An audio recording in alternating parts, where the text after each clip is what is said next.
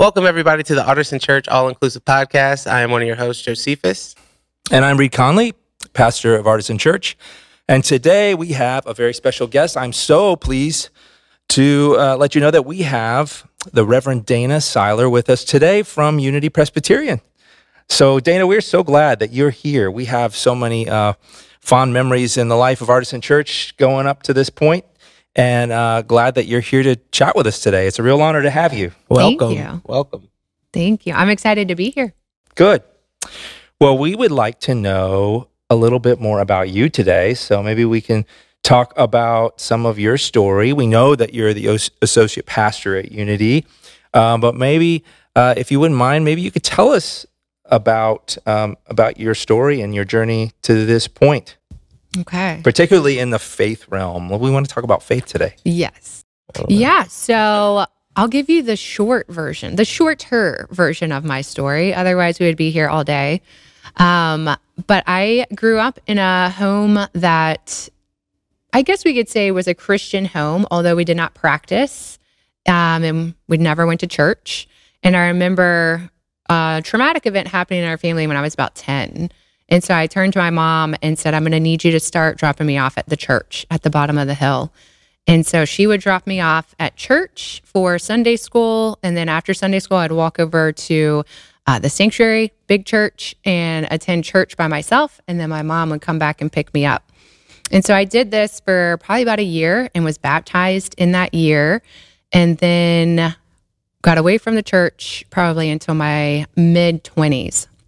So I lived a long span of time, not really seeking after God and not really curious about faith or Christianity. And during that span of time, I think I turned to more Eastern philosophy as a faith practice rather than Christianity.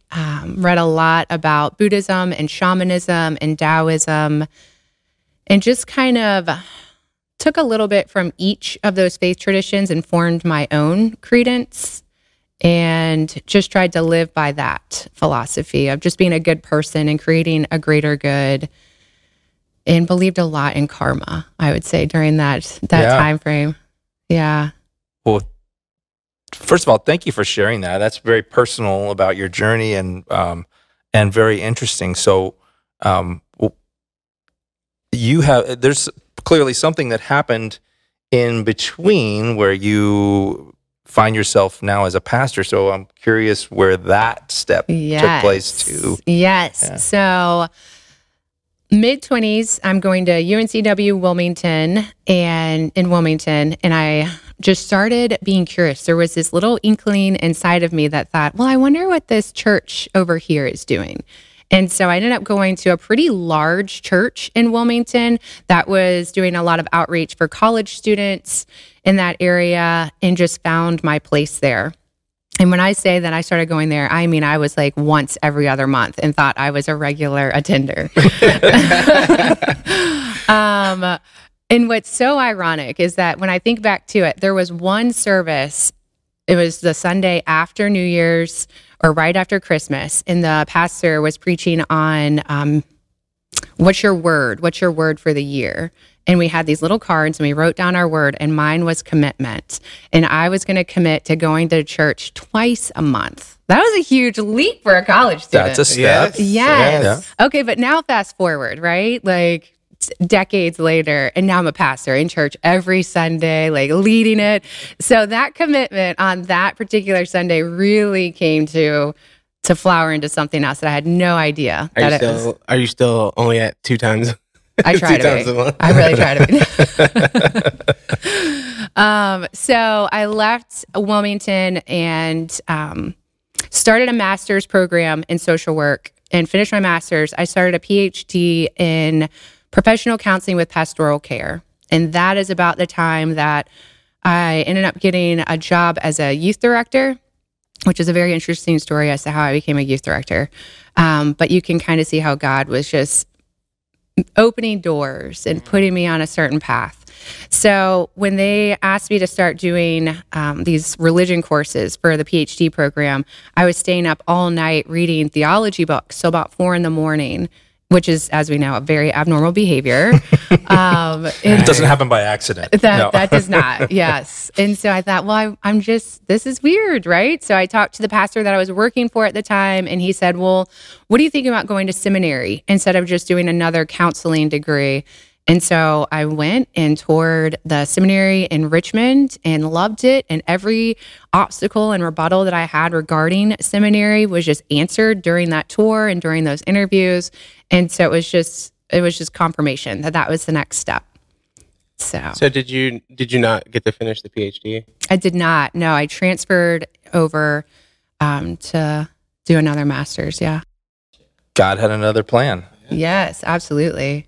That is a beautiful story. Yeah, that was concise too. I mean, like, that was a quick story. I mean, a lot of information in a quick time. Like, yeah, we could learn a thing or two about getting those out. Particularly a lot of information that's not a very straight and not the path that you thought you'd be on, and it had some turns. And I think that's how a lot of faith journeys are. And, mine is similar as well, in that this isn't where I thought I would be 20 years ago, for Being sure. a video gamer, one thing I've noticed about a lot of our stories and a lot of the stories that we've been hearing is it seems like there's this like discovery in the youth, or like there's a presence in the household that doesn't necessarily always get met, like, so to speak, going to church actively with the parents. And then around your like early teens and stuff like that, you might elect to go on your own.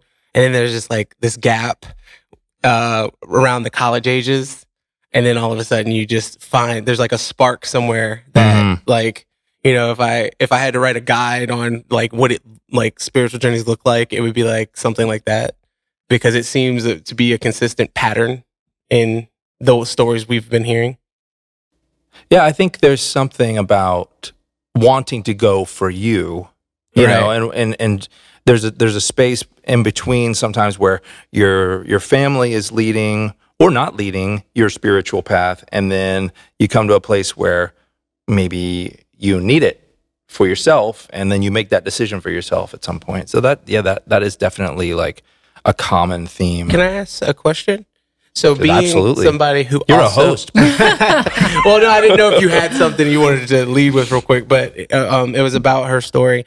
You sort of were like me, where your parents didn't go. I had my mom or my grandmother drop me off at church, and I wanted to know that time frame was what was the thing you think that, like, when you did transition out for a short period, like, what do you think was like, do you have a do you know what made you walk away initially? Was it just because you were leaving the area of the church that you were comfortable with, or like what got you away from it? Because it was interesting for me, is just like I became an adult, but not really. And it was like, wait, I'm noticing things that it just doesn't make sense to me. So did you have a realization, or was it just you moved away from something and it just didn't follow you? Yeah. So why did I gravitate away from the church? Right. Yes. So I would say it's a combination of things. My friend sphere was not very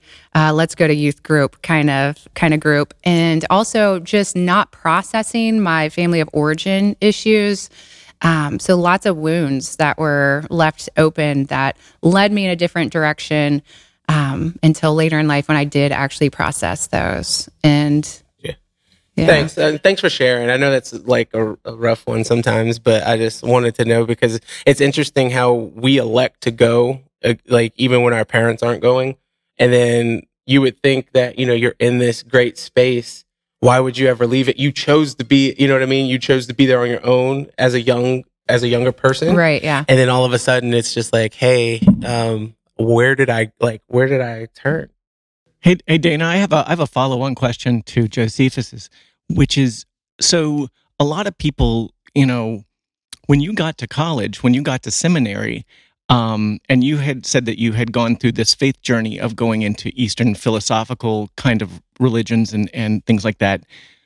What was it that drew you back to Christianity? Because if you've explored all of those other ones, what was the catalyst for getting you back into Christianity?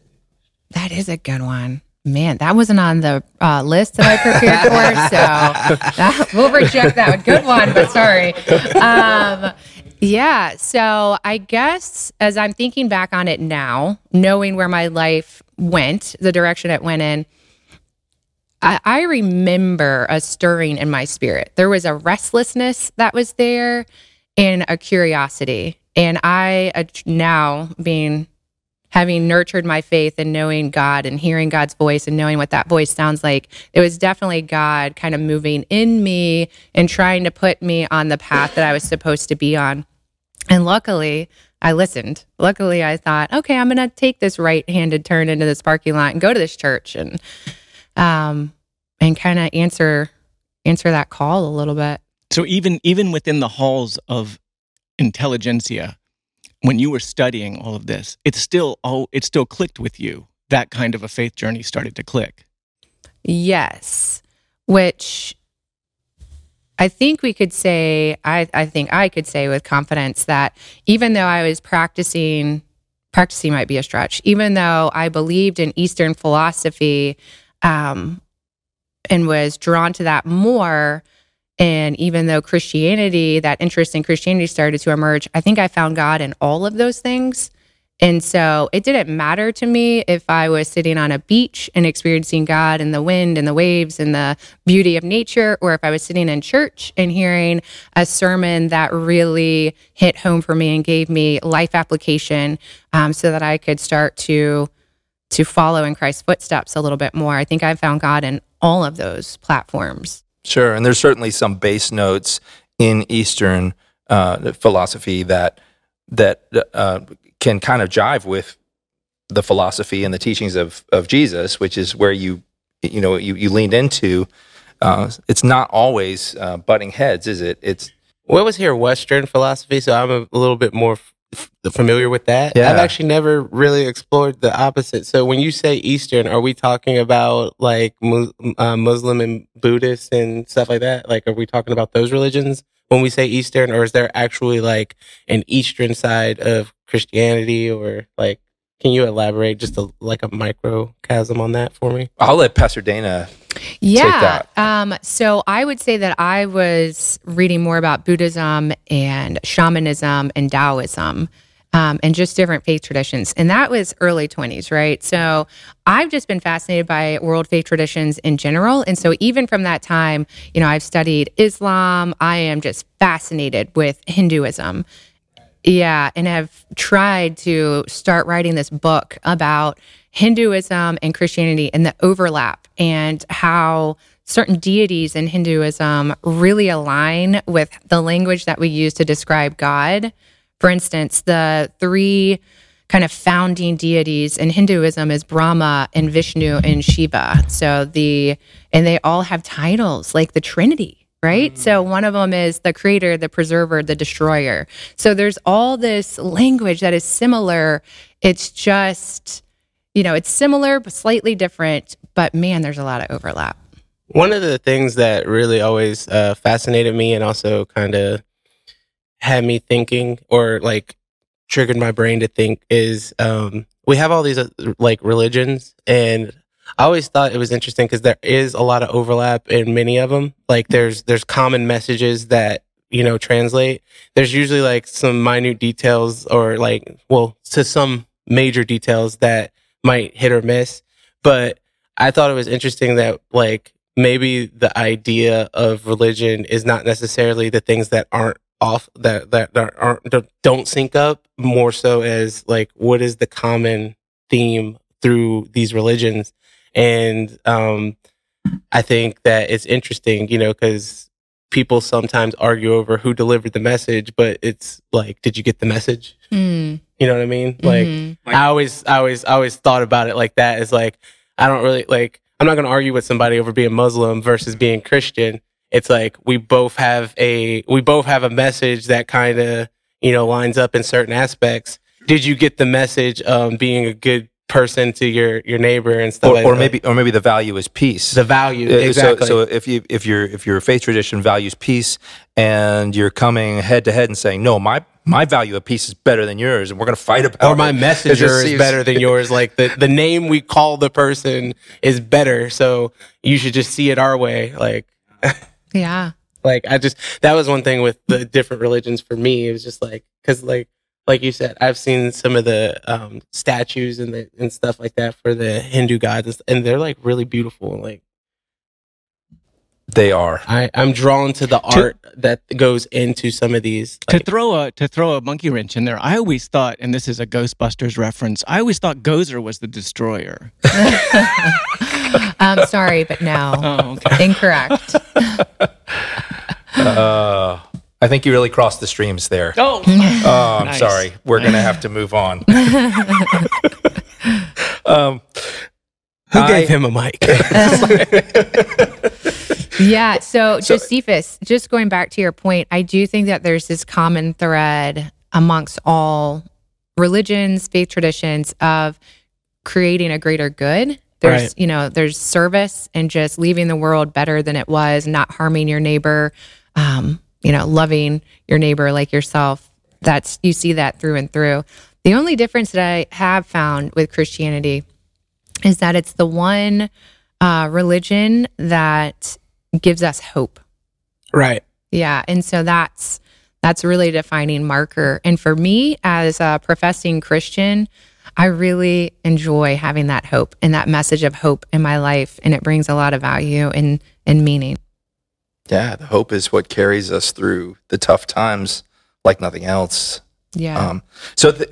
I'd like to explore this a little bit more in the context of how we as a church might observe and respond and interact with other faith traditions. So, and I know that you have had some experience with that in your work in church, and maybe you could share a little bit about how you've engaged with other faith traditions, and also follow up, like, has the process and has the response always been positive? Yeah. So I'm going to go off on a little bit of a sidebar, and then I'll lump it all together. All right, great. Okay. So I feel like in the past 2 decades, maybe even a little bit longer, we've been having interfaith panels, interfaith discussion, which is great because we needed to bring awareness around the fact that Judaism and Islam and Christianity have a lot of overlap, a lot of the same beliefs and the same God. They just, Jesus is a defining conflict right That's there. kind of the sticking point. And when Yeah, you talk that's the about sticking interfaith, point. you're talking about between Christianity and the Jewish religion, having the All conversation. Of them. All okay. of them. Yes. Right. And so we've had a whole lot of dialogue. And I remember being in seminary, and I was attending another interfaith panel. I've been fascinated by this topic for basically my whole life. So I've gone to a lot of panels. And I just thought, why do we just have dialogue? Like, where we are ready for the next part now. Where's the application? Mm-hmm. And that was one of my questions to the panel of, this is great. This is probably my 3rd panel in this month. Where are we actually going to do something about this?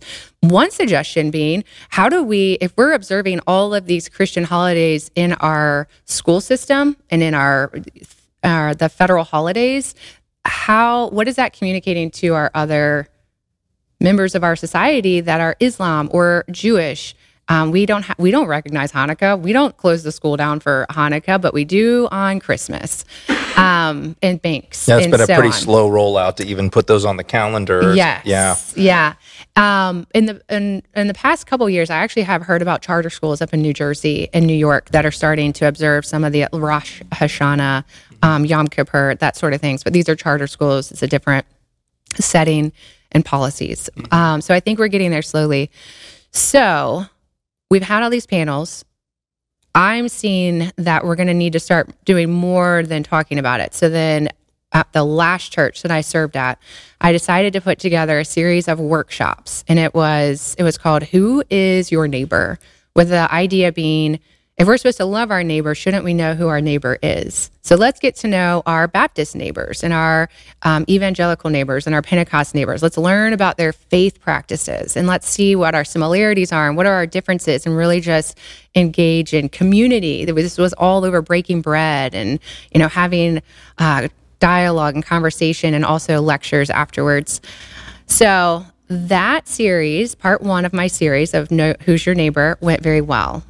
Right, because that still is Protestant faith, right? You're sticking with Christians, yes. Just different flavors of Christianity. Yes. Right? Yeah. So part 2 was the interfaith part, and that's where I brought in voices from the Baha'i community and the Buddhist community, Islam, and I think it was about a couple weeks before the classes were supposed to launch, and there was so much pushback in the church where they just didn't feel comfortable with that kind of learning environment, with inviting people into our church space that weren't actually Christian. There was a lot of stereotypes and generalities that were thrown around about our Islamic neighbors. And it was just pushing people out of their comfort zone, to the point that I realized that this was pushing my church past what they were able to do at that point. So then as a pastor, you have to say, okay, this is not where we are as a church, so we need to step back from this. So we did not have the second part of the series, which was very upsetting for me, because I just love this stuff, love talking about it. I think we have a lot to learn. I think there's a lot of awareness.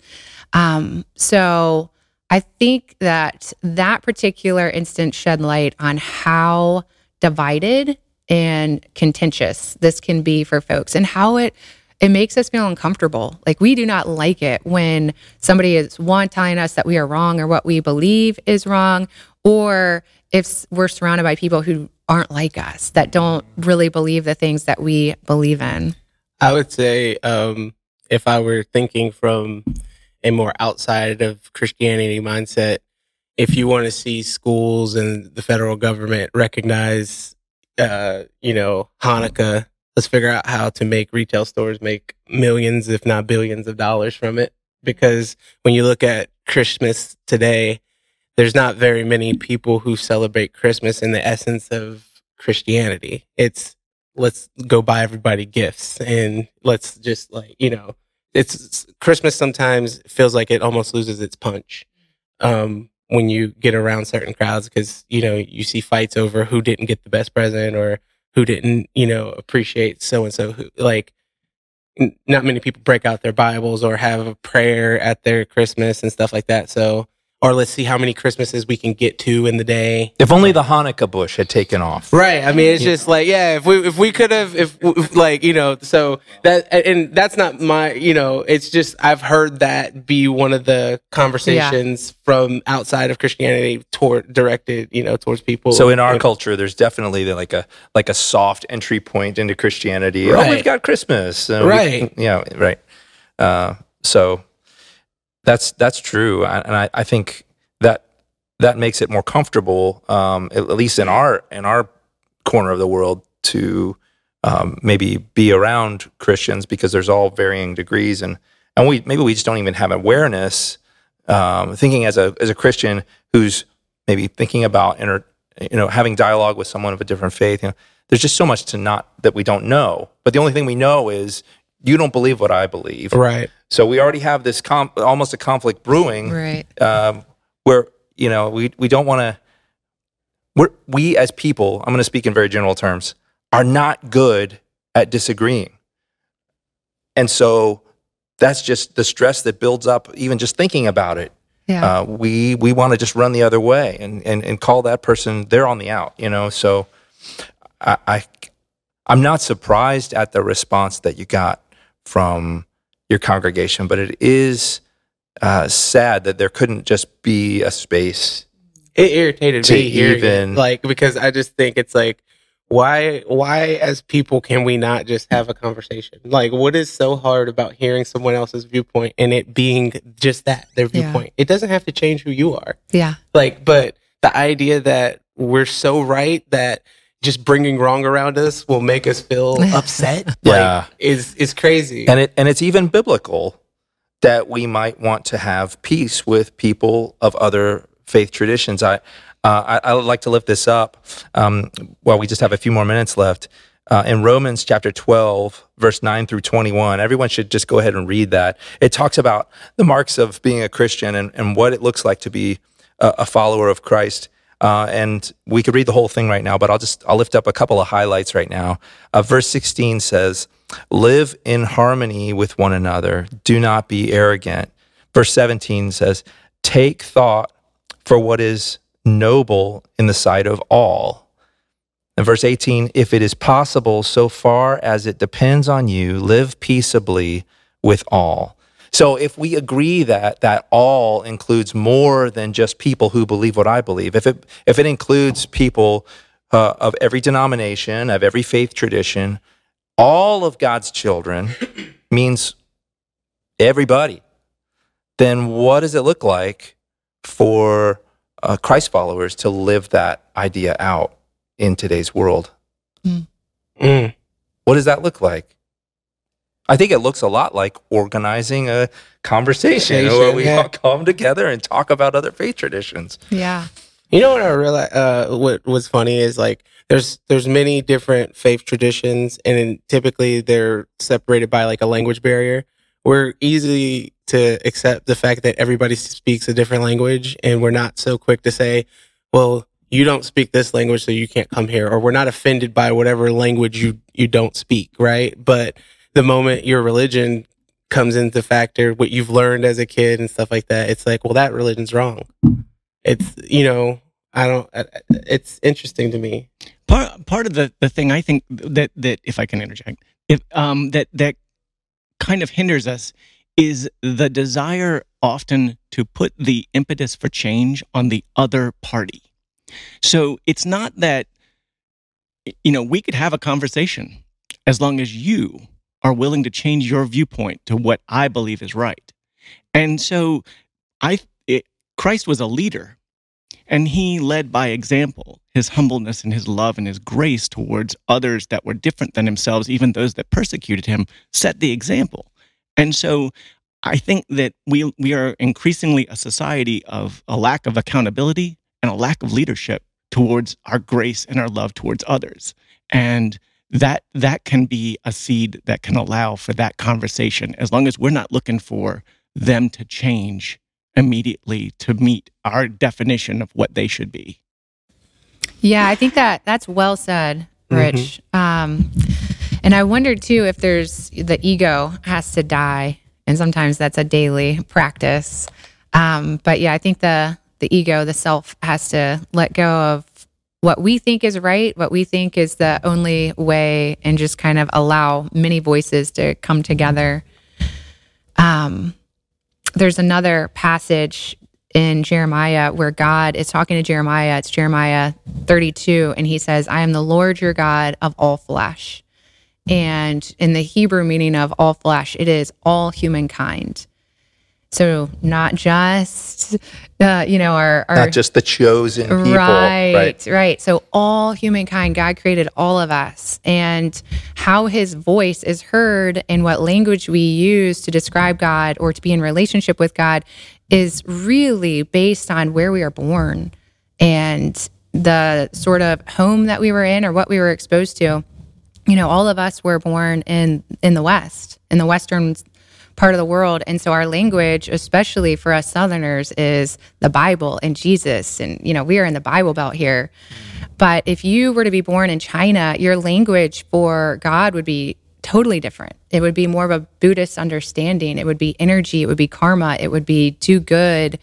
And so I think just realizing how much our geographical location plays a factor into this and how we are raised and the values and the language that's passed on to us from our families is a big influencer. But Scripture does say that God is in all of humankind. Yeah, that's a lot to think about, because I know in my faith tradition growing up, in an evangelical context, most of the talk about good news and finding your place in the kingdom of God was all about bringing about the agenda of I need to tell other people so that they can convert and believe what I believe. And that's the whole point of everything that we do. And that's the whole point of any good that I do, is to eventually turn it around to the point where I'm converting you, you know? Yeah. I'm going to show God's love and kindness so that I can tell you about the good news, and we can get you to say that sinner's prayer, you know? And I think that is so pervasive, particularly where we are in the Bible Belt, where, you know, that sharing the good news kind of overshadows any other thoughts about how we might coexist, or how we might bring this peace that is really what we're after. And so I want to ask everyone, how do we balance that, and how do we find our particular voice to say that coexisting with all of God's children is how we ought to be showing God's goodness and the good news of Jesus Christ? That's a good one. Yeah. I do have one example. Okay. One instance that where I saw this occurring, and it was in India. So I spent about a month in India and went around to a lot of different cities and towns. And there was one city that I was in, and there was a huge Christian church there. And they were building a new building. It was millions of dollars, this building. And so just imagine this. We're in like a deeply impoverished country that's building a huge church, millions of dollars, and thousands of people and Christian. I say people, I'll get to that point in a minute. People and Christians are coming there. And so I started reading their mission statement and what they believed. What are their beliefs? What messages are they putting out there to their community? And one of them, one of the bullet points in their mission statement was, anybody of any faith can come here and worship your God in our space. And so they had Christians that were there on Sunday morning. This was totally a Christian service. So think full-on liturgy, sermon, everything. But there were Buddhists, and there were Hindus, and there were people who were coming there just to experience God in however they were worshiping that day. And it was successful. There was tons of people that were coming there because there wasn't a dividing line. There wasn't a sticking point that this is what we believe. This is how you become a member and you adopt our beliefs. And this is how you apply our beliefs. It was come here and worship just as you are in our space and experience God however God's communicating to you in this environment. That is dope. That's like beautiful. That. Yeah. That'd be really cool. And there are probably little pockets of that around us where one congregation might share their space with someone else, but that is, to say it's in your mission statement is another thing, and what a beautiful expression of what something really holy happening, to say that we value you as people, not just as converts to what we believe. Yeah. Yeah. That's a good one. I like that. It gives us something to think about. Absolutely. Yeah. Well, thank you everyone for tuning in to listen to this podcast. We look forward. We'll have to have you come back, if you will. Yeah, I feel like I'm not done. I feel like there's so much more to talk about and explore. We have just scratched the proverbial surface here. But yeah, so we'll call this part one. Part one. Part one. I like it. All All right. right. The first part one episode. First part one episode. I'm going to have to put part one now. It's out there. So, yeah. Well, thanks everybody for tuning in and listening, and we hope you come back and join us again next time on the podcast. Thank you. Adios. All right. Bye-bye.